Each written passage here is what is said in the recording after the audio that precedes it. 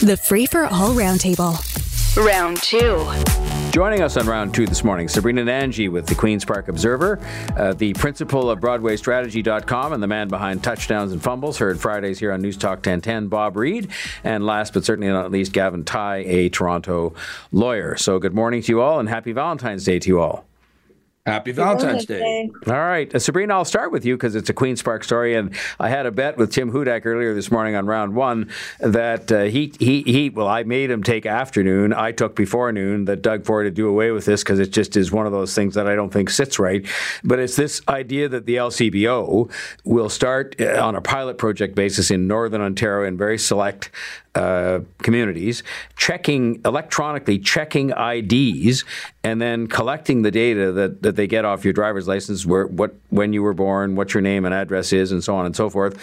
Supposedly only keeping that data for 14 days, and they're doing it as a means of cutting down on shoplifting. This doesn't strike me as the kind of thing that sits well with Doug Ford as kind of a populist, but maybe you disagree.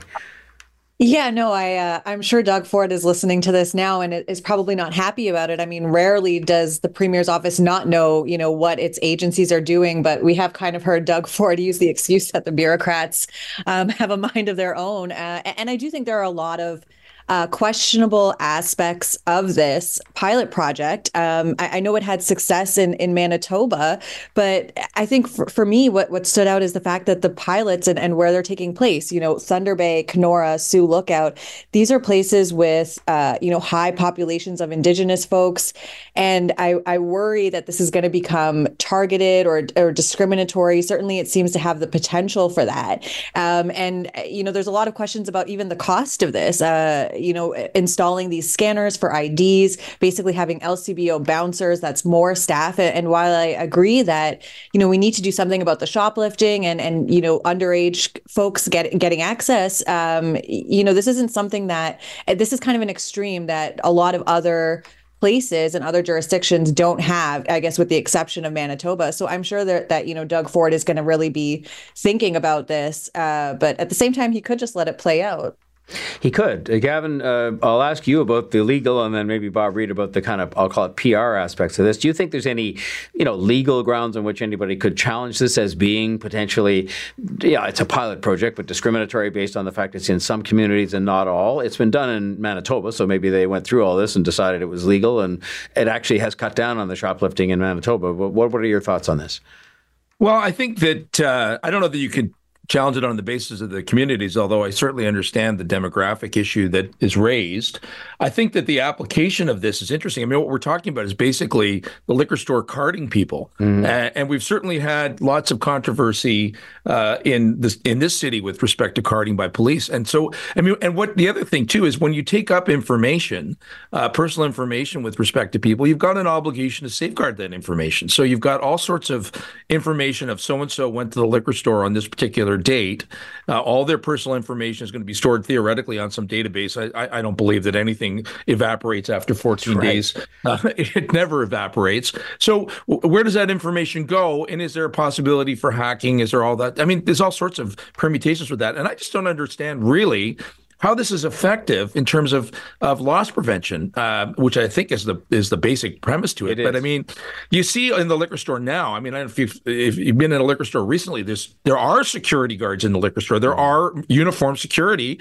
The more expensive items in the liquor store are locked up in lockers. I mean, the LCBO's got a real problem with shoplifting, and I think partly it's because they just seem to do nothing. If people shoplift, I think their orders are just let them run out with the stuff.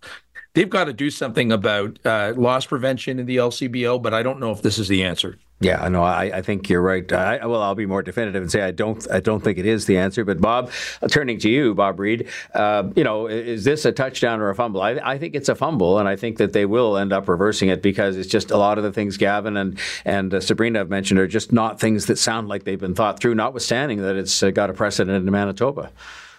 Yeah, I think your money is safe on that bet that you've got going, John. I don't think this will survive very long at all for the reasons that Gavin and Sabrina went through, and there are a lot of them. It strikes me as kind of a sledgehammer versus a fly swatter with respect to how sweeping this would be and how problematic it would be from an optics standpoint. And Gavin really zeroed in on it in that it's so reminiscent and would stir up so many of the really raw nerves when it comes to police carding in the city of Toronto and everything that went with that. So I can't see this as flying. I can't see it, as Sabrina says, as something that Doug Ford would be behind. And again, John, I think your bet money is pretty safe. I don't think this will last very long at all. Well, we'll see. So Toronto Police, and I live not too far from Mount Sinai Hospital, and there's always a police car sitting out front because I think in the past there have been instances where, same as with synagogues, there have been anti-Semitic behaviors that have been exhibited. And of course, we've seen a lot more tension since the October 7th terrorist attack on Israel and subsequent demonstrations here in the city. But we're into something wholly different now, again, not dissimilar to the Avenue Road 401 protest, which was sort of in the heart of the Jewish community. This one being demonstrations that sort of focused on the hospital most associated with the Jewish community. And some of the people that were involved in those protests say, no, it was just by chance we happened to stop by that hospital. And I don't think anybody, really believes that. But Mark Mendelson did suggest earlier on this morning, and I'll put this first to you, Gavin, that the police may have been caught a bit short on this in terms of not having allocated more than I think the story says 2 officers to this particular protest, and then it allowed the law to be broken because hospitals are not supposed to be subject to protests. And do you think the police have some work to do on this? I do. I have heard sort of anecdotally about people, one physician leaving the hospital. I don't know if this is a true story or not, but I had heard anecdotally that they had been swarmed, if you will, by a crowd and harassed at the time. I mean, this is just completely unacceptable. I understand that this is a issue that invokes a lot of passion among people, and that people are on either side of this particular dispute feel a certain way. But there are safe spots in this city. I mean, it is wrong to target any community, specifically any community, and to go to the heart of what is, a icon of the Jewish community here in Toronto and a institution of great repute, and to terrorize people, frankly, it's just unconscionable in my view. Bob, I don't want to pigeonhole you as totally the touchdowns and fumbles guy, but to go back to that very good kind of way of looking at things, I said earlier on today, I think, forgetting about, people should have the right to protest, and the police are there oftentimes to protect that right and to protect everybody, to be kept safe. But I don't think it helps the cause of those who are out trying to draw attention to the situation in Gaza to be now getting engaged in this whole business of looking like they targeted a sort of a Jewish community focused hospital. I just don't think it helps that cause. No, it certainly doesn't, John. And they need to, the protest organizers need to realize that as soon as they cross a very clear line in the minds of most of the public, they are going to lose support for their effort and for their position on whatever the issue happens to be. And we've seen this in other manifestations over the years. As an example, I would say when protests have gone to political leaders' personal private homes and have been staged there, the public reaction's been very clear. That's offside. That's over the line. I don't care what your issue is or what cause you're trying to advance. I am not with you if you're going to resort to tactics like that. And this falls clearly in that category. Yeah, I had those weekly at my home, and I live in a condo, so the problem with it was it didn't bother me in the sense that, it was a protest and I understood why they were there, but it meant my neighbors in the condo building, for example, couldn't go outside through the entrance. It meant that there had to be extra security because people tried to storm the building, and it just really wasn't right when they could have gone 100 other places, and I would have even gone and met with them, quite frankly, but they were at my residence. Sabrina, Premier Ford was quite outspoken about this, as were the leaders of the other governments, and I think it's one of those things where that drumbeat just has to keep up to remind people that, yes, protest is fine, but, do it in a way that is respectful and peaceful.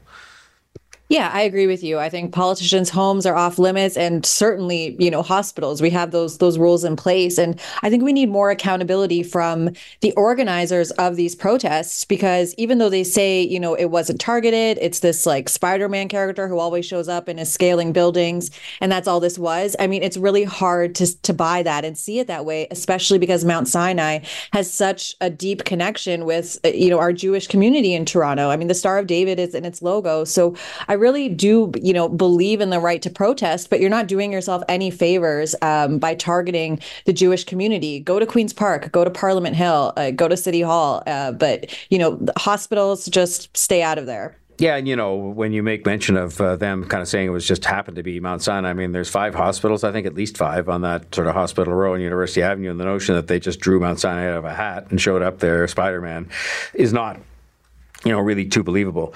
We'll finish on a lighter note today. I never get through all these topics because I probably talk too much. But having said all that, I want to finish on this survey that's out there that says 45% of men plan to use artificial intelligence to compose their love notes for Valentine's Day. And I'll start with you on this, Sabrina.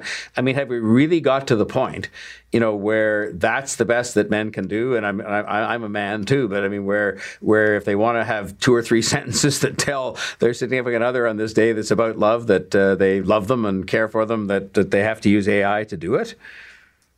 I mean, don't give my husband any ideas, but I don't think he would do it. I don't think he would do it. He knows I'm a writer, and I'm just telling you guys, women will know in particular, don't do it. Yeah, this was said earlier on when I asked this question, I think on round 1, and they said that many of the women would spot it a mile away. Gavin, you're a man, when you're a lawyer, you're meant to sort of use your words to advocate for people and so forth. Would you even think about doing this, or would you either decide you didn't have to because you had enough in you to write your own, or because you thought you might get caught? Oh, I think you'll get caught. I think that one of the things about AI is your significant other will be comparing this lovely verse with her friends, and all of a sudden it'll be the same verse. So thought of that. Be very careful. But I mean, it's just so fake and phony. I mean, you're writing these. This is supposed to be an intimate thing where you're bearing your soul, and your soul is some algorithm. To me, the whole thing is just horrible when you really get right down to it. And what are you trying to impress? To try to pretend that you're somebody that you're not? So I think most people will see right through it, and I think it is a fool's game to try to do things of the heart with artificial intelligence. Last word to you, Bob Reid. Well, we've seen how AI can go wrong with photo manipulation, where suddenly somebody has a third arm growing out of the middle of their forehead. Be careful with the Valentine's messages, guys. This could go seriously sideways. Exactly. That would be the fumble to end all fumbles. Sabrina Nanji, Queen's Park Observer, Bob Reid from Broadway Strategy, and Gavin Tighe, Toronto lawyer. Thanks very much for joining us on the Roundtable. Catch the Roundtable, round 1 at 7:45, round 2 at 8:45. Weekday mornings on More in the Morning. News Talk 1010 Toronto.